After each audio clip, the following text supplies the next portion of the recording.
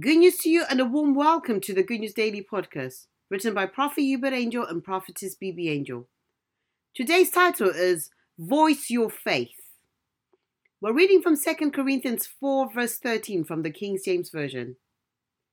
We, having the same spirit of faith, according as it is written, I believed and therefore have I spoken. We also believe and therefore speak. Prophet Hubert Angel says, many times I have said quiet Christians die quietly because they refuse to speak. It's time to declare these things to yourself and your body. There's no more time to be quiet or silent. Whether you have health challenges or not, say these words with me and mean it with your heart. Say, I am complete in Christ. Nothing is lacking in my spirit, soul, and body. You have to reiterate this part of your knowing and being. Do not hesitate. Constantly speak what you believe should happen in your business, marriage, family, finances, health, and see the very thing take shape in your life. Again, declare this over your life and your family today and every day. Say it out loud. My organs are functioning normally in the name of Jesus. My heart is beating normally.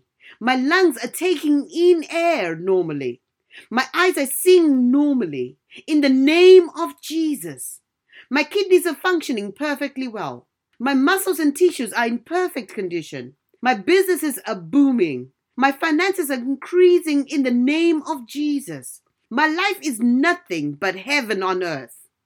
Speak it daily and put the devil on the run.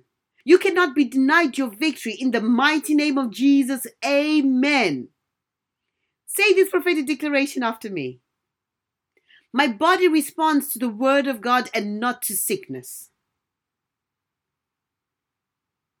The very seal of God is in and upon me.